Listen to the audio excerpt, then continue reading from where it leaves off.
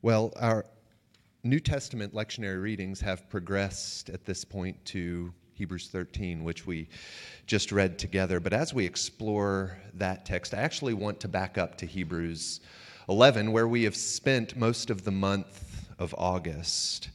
Remember, the author of Hebrews has encouraged the reader to endure, to set aside the weight that slows us down, to keep our eyes fixed on Jesus, the author and perfecter of our faith. Persevere in the life of faith. Keep the faith. Finish the race. Because it is possible to trust. It is possible to obey over the long haul. How do we know that? Well, we look back to Hebrews 11. We look to the examples of saints of old, these women and men in the Old Testament. Some were obviously major players in the story being told, like Abraham or Moses. Some were much more marginal or seemingly inconsequential on the surface, but they all had this one thing in common. They all had very limited visible evidence of the promises they had received, yet they continued to walk in obedience and to trust. Trust and obedience. And for that sort of active faith, they are honored, commended. Today, I want to spend our time looking at one last individual mentioned in this chapter. I get that we've only looked at a select few throughout the month. We talked briefly about Abel and Enoch, Abraham and Sarah. So there are many more mentioned that we are just going to pass over. But before you think I'm being dismissive of those important stories, I'm actually just trying to follow the model of Hebrews itself, because we read this in verse 32, "And what more shall I say? For time would fail me to tell of Gideon, Barak, Samson, Jephthah, of David and Samuel and the prophets." Went on to do all of these incredible things. So I am going to rely on the same excuse. What more shall I say? We just don't have time to look at all of the characters. So we are going to focus on one additional, seemingly marginal player in the story that we read about in Hebrews 11, verse 31, which says this: "By faith, Rahab the prostitute did not perish with those who were disobedient, because she had given a friendly welcome to the spies." So we find here a reference to the story of a woman named Rahab. She's not a character that necessarily gets a lot of airtime in our theological discussions, certainly not many kids' Bible story times, and perhaps that's for obvious reasons that would require a lot of additional explaining. And while she isn't the star of the show by any means, the New Testament actually gives her a place of prominence in two really important lists. First, we find her, a Gentile no less, in the genealogy of Jesus in Matthew's Gospel. We also find her mentioned here alongside the other heroes of the faith in Hebrews 11 in this sort of hall of fame. And if you would permit me, we can just lean into the Christian cliches, the hall of faith. Austin, throughout the month of August, continued to make that joke as we were talking about Hebrews 11. But in that hall of fame, we find Rahab.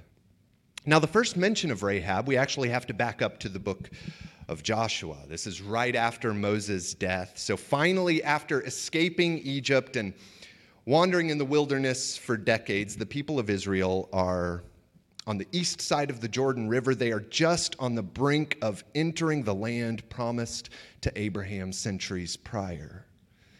Now, during Moses' life, Joshua had become his assistant of sorts, almost like an apprentice training to become Israel's leader when Moses finally departs. So when Moses dies, Joshua is commissioned to lead the charge, to take the people of Israel on this quest in order to take possession of the land of Canaan. After they cross the Jordan River, the first city they reach in Canaan is Jericho.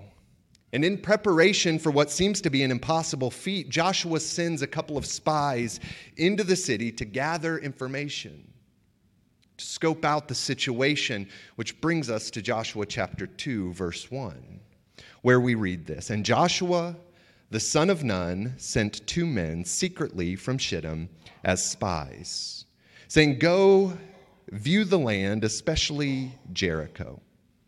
And they went and came into the house of a prostitute whose name was Rahab, and lodged there.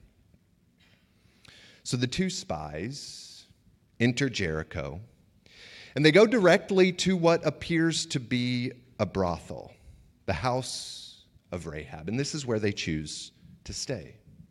It's an interesting choice, especially for these Israelites. Rahab was undoubtedly a Canaanite, not a worshiper of the God of Abraham, Isaac, and Jacob. She was a Gentile, most likely spent her life worshiping pagan gods, and that alone would have put these spies in a bit of a precarious position.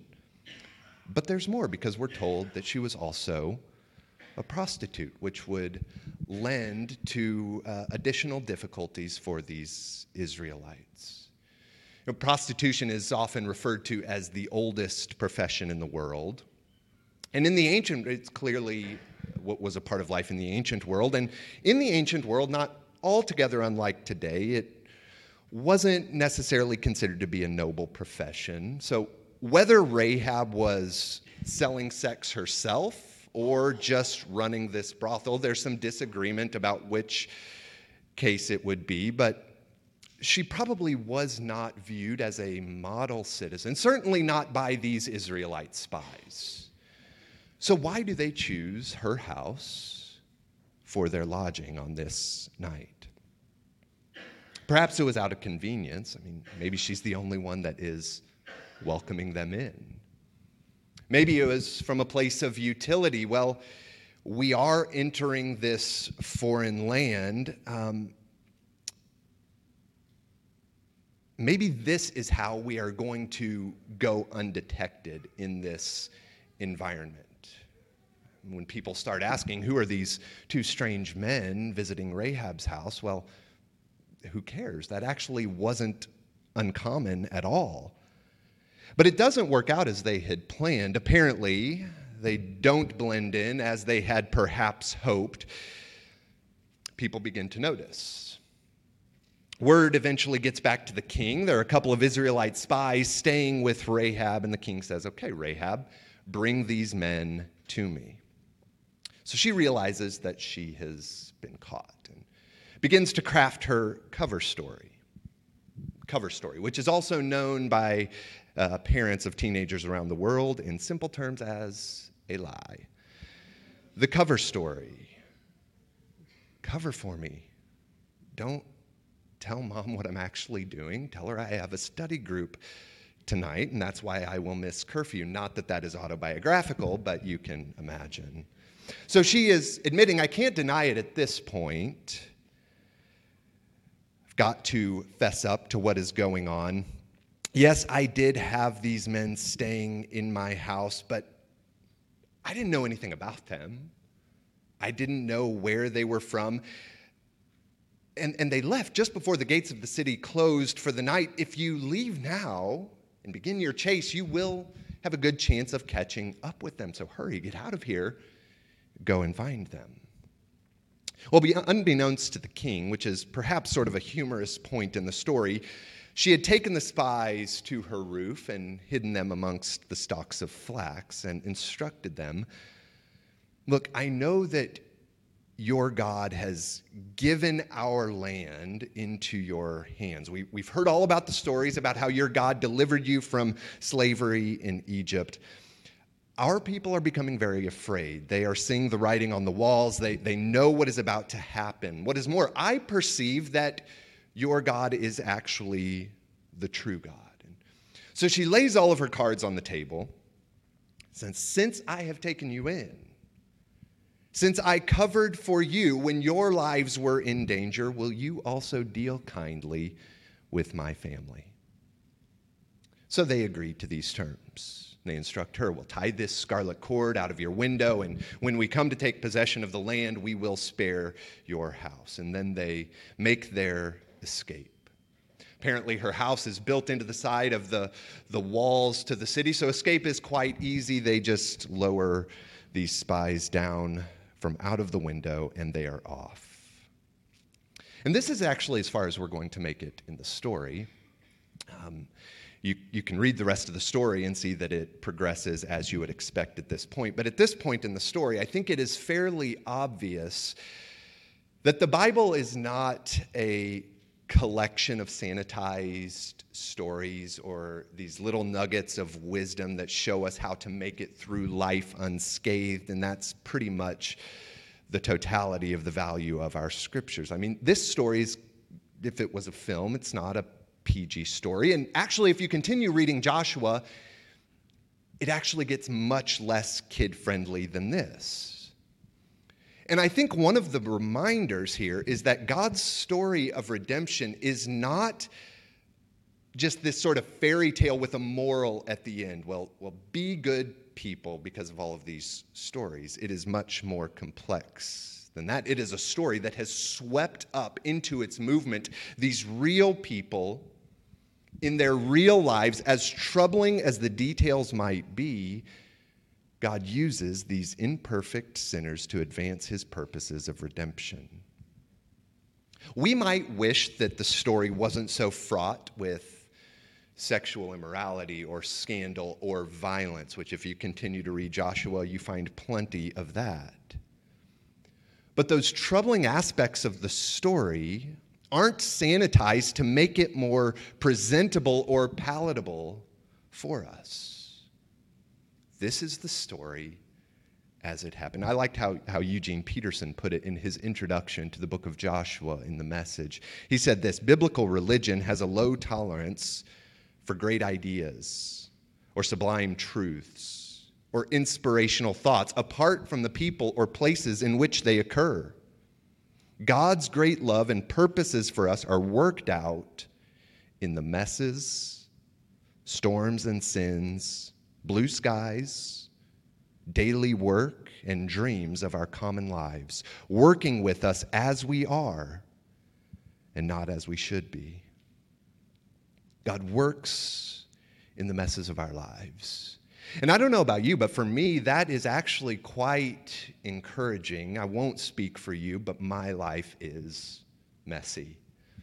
And I'm reminded as I read a story like this or the rest of the book of Joshua that the mess that is my life doesn't keep us from participating in God's kingdom and pursuing consistently new life in Jesus Christ. As we talked about last week, that return to the baptism, what Martin Luther talked about, returning and purging whatever pertains to the old creature that the new creature might be brought forth. Now, there is much that we could say about the story of Rahab. This woman with a questionable reputation becomes one of the first female characters in the biblical story who actually takes a very active role. She's not a passive bystander. Rahab is a heroine in the story. She becomes a symbol of salvation for Israel, despite her questionable past, despite her lack of honor, especially to the Israelites. She is now honored as an important part of the story. And here in Hebrews 11, she is commended for her faith. And how do we know that she had faith? Well, her faith is expressed quite simply in her hospitality. This is what verse 30 says. By faith, the walls of Jericho fell down after they had been encircled for 7 days. By faith, Rahab the prostitute did not perish with those who were disobedient, because she had given a friendly welcome to the spies.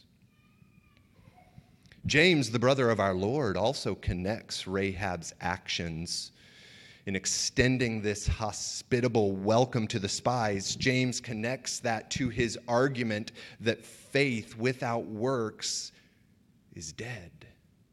Rahab actually had a vibrant, living faith, and we know this because of her actions in extending hospitality. She had faith in the God of Abraham, Isaac, and Jacob.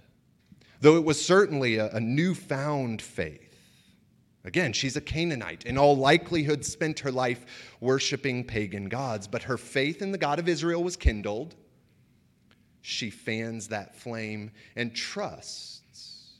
Again, if we think of biblical faith in terms of trust and obedience, Rahab is a prime example. She trusts that despite perhaps the personal hardship her newfound faith might invite, her faith continues to persist and is expressed in a friendly welcome to the spies, thereby not only preserving their lives, but also helping usher Israel into the promised land.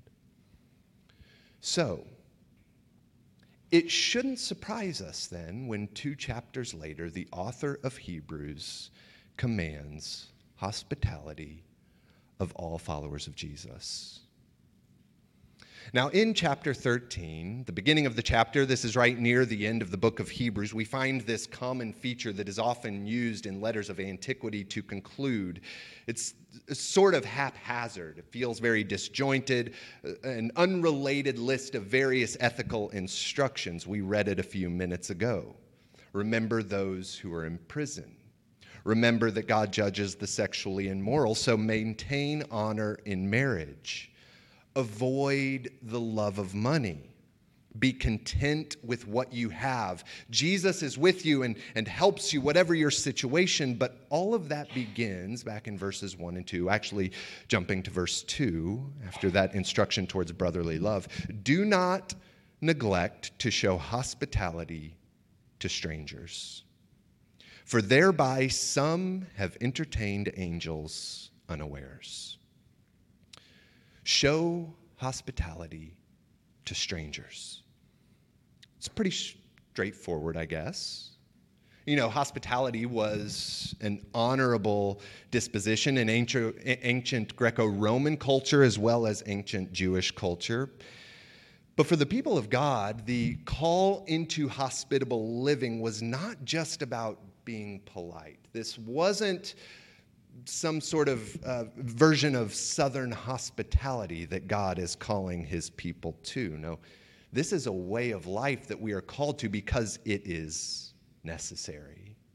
So if we think about the context of these instructions, travelers to new cities in the ancient world were also in a pretty precarious position, as were the spies. Inns were not like modern-day hotels. They could be quite unsavory and even dangerous places. So because of that reality, God's people are called to extend genuine help for those who are in danger, and are called to do it from a place of joy. This is what we read in 1 Peter 4:9. It's not something we do from a place of begrudging compliance. Peter says, do it without grumbling. The author of Hebrews, do not neglect to show hospitality, for thereby some have entertained angels unawares. Now, I don't know about you, but as a kid, this line sort of spooked me. Like, I'm not interested in going through life like angels in the outfield, trying to determine who is an actual human being and who is some supernatural being. I'm just not interested in it. So I would always, just sort of try to ignore that. And to be honest, I don't know that the point the author of Hebrews is making is that you're probably going to host a supernatural being. So you better be careful. I think the point is, even if you don't host some sort of supernatural being, which you probably won't, I admit that I am open to that possibility, but you probably won't. And I think this is probably, at least in part, a reference to the visitors that Abraham hosts and extends hospitality to. But I think the major point that is being driven home is that even if you don't host supernatural beings, you are always, as you extend hospitality, going to be hosting messengers from God to you. And actually, if we read the words of Jesus, there is a much more incentivizing rationale for hospitable living. Jesus says, whatever you do for the least of these, you do for me. Whatever you don't do for the least of these, you don't do for me. Now, I think it's possible that all of this taken together would lead us to the wrong-headed belief that the impetus for hospitable living is ultimately selfish. Well, I am going to be a hospitable person because it is going to benefit me. Think of Rahab. She extends hospitality to the spies with hopes of being rescued herself. Or think of chapter 13. I will extend hospitality if there's a chance I'm going to entertain angels, or in my case, if I'm going to entertain angels, I'm not going to be a hospitable person.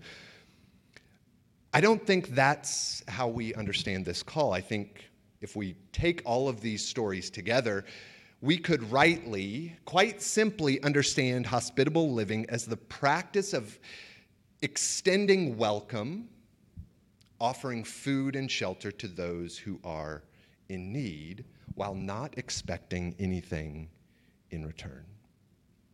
Extending welcome, not because it benefits me in a quantifiable way, although I do think the benefits of hospitable living are immeasurable, but that's not my motivation. I want to become, and all of this is said as a goal, not necessarily a current reality in my life, but something that I am striving for. I want to become a hospitable person because I want to live in a way that promotes life for somebody else. In the New Testament, hospitality is to be extended to insiders and outsiders alike. It is quite simply the love of a guest, whatever group that guest is coming from. But the question that I am faced with is, how in the world am I ever going to extend hospitality to an outsider if I cannot extend hospitality to those in this room? In some ways, I think this room, or the communities that we are a part of, maybe not this room, but other communities, those become for us a training grounds where we learn to live into the ways of hospitality, not so that we alone benefit from it, but so that we are trained to extend that hospitality to outsiders. Hospitality is not this arbitrary command. It's not a random act of kindness. For followers of Jesus, this is a response that is birthed out of our faith. We have received the welcome of God, and as we become more and more aware of that welcome, we are pushed to extend the same welcome of the Father through our acts of love. So we, as followers of Jesus, want to make the space that we occupy hospitable to life. How can I live in such a way that promotes life for the people around me? How can I live in such a way that provides a sense of belonging, making another person feel at home? Not like a charity case, not like a burden, but genuinely feel at home. This can and certainly does involve tangible necessities like food and shelter. But I think to limit our pursuit of hospitable living to those tangible necessities would cause us to miss out on the full implications of this call. I think it also includes relational connection. And I think one of the reasons this is so important to consider is because hospitality is not something that is limited to the wealthy. It's not limited to the homeowners among us who have a physical space to invite a guest to. Perhaps those with greater means among us also do carry a greater responsibility in this regard. But renting a small apartment or living in a college dorm or in a parent's basement is not sort of a get out of hospitality free card. There are some in the community, there are some in this community who I believe have been blessed with a genuine gift of hospitality. We all know this when we experience it. I have encountered it at the hands of several in this room today. And it is a true blessing to the community, those who just exude this hospitality. This is how they approach every aspect of their lives. But this is not a task that is reserved for those with a natural inclination or a particular gifting in the ways of hospitality. This is a call for every follower of Jesus. It's a call that is repeated throughout our scriptures, Old and New Testament. We find it implicitly in the life of Jesus. He lives hospitably, and he does so despite having no wealth, despite not having a place to lay his head, as it were, and yet he gives and receives table fellowship without partiality. He both gives hospitality and receives hospitality, and he does so impartially. So we find it implicitly in the life of Jesus. This is how he carries himself. It is also repeated explicitly throughout the epistles. We've already looked at a couple of these occurrences, but I think in all of them, one of the things that we learn about hospitable living is that it requires effort. It is not limited to those who have a natural gifting in these ways, but it requires practice. It requires a rehabituating of our natural inclinations and dispositions, which for me are often to focus entirely on myself and my own comfort. And when I do that, I always avoid hospitable living. Romans 12, Paul says, seek to show hospitality. Put another way, practice hospitality. There's this active call. It must be intentional. It requires work to go against my natural inclinations. In Hebrews 13, the injunction is do not neglect. Why does the author of Hebrews use that wording? I think because it's really easy to neglect. And presumably there were many who were neglecting hospitable living. Those muscles of hospitality must be exercised. It involves effort, but it is effort that we're willing to engage in because we understand this is who we are and it's what we are called to do. We have received an incredible welcome of our God and have been called to extend that same welcome to others. Anybody can do it, and we all should be working towards this type of life. It doesn't require a big bank account. It doesn't require a sprawling home.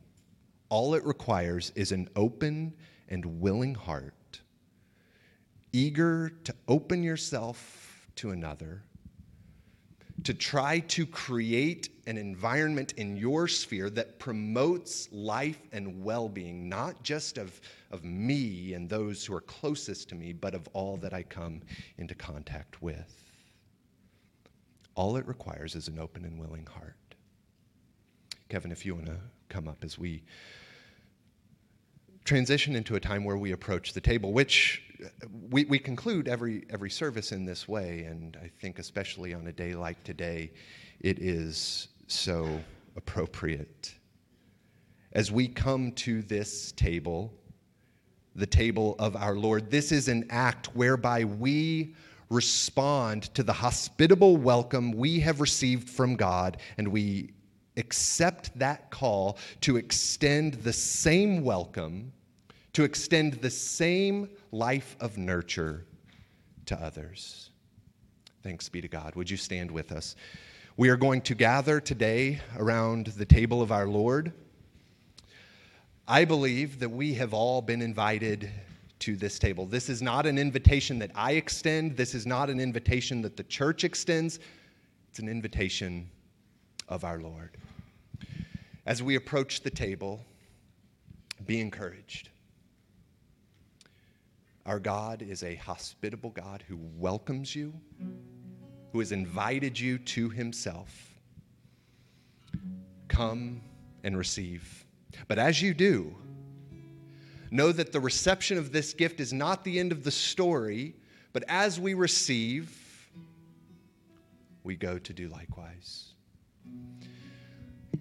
So as we come to the table, we'll make 2 lines down these center aisles. If you're new or visiting with us, we invite you to the table. Jesus invites you to the table to receive from him. We'll make 2 lines. As you get to the front, you'll hear the words spoken over you, the body of Christ broken for you, the blood of Christ shed for you. You can take the elements on your own and return to your seat. I want to say a prayer by way of invitation.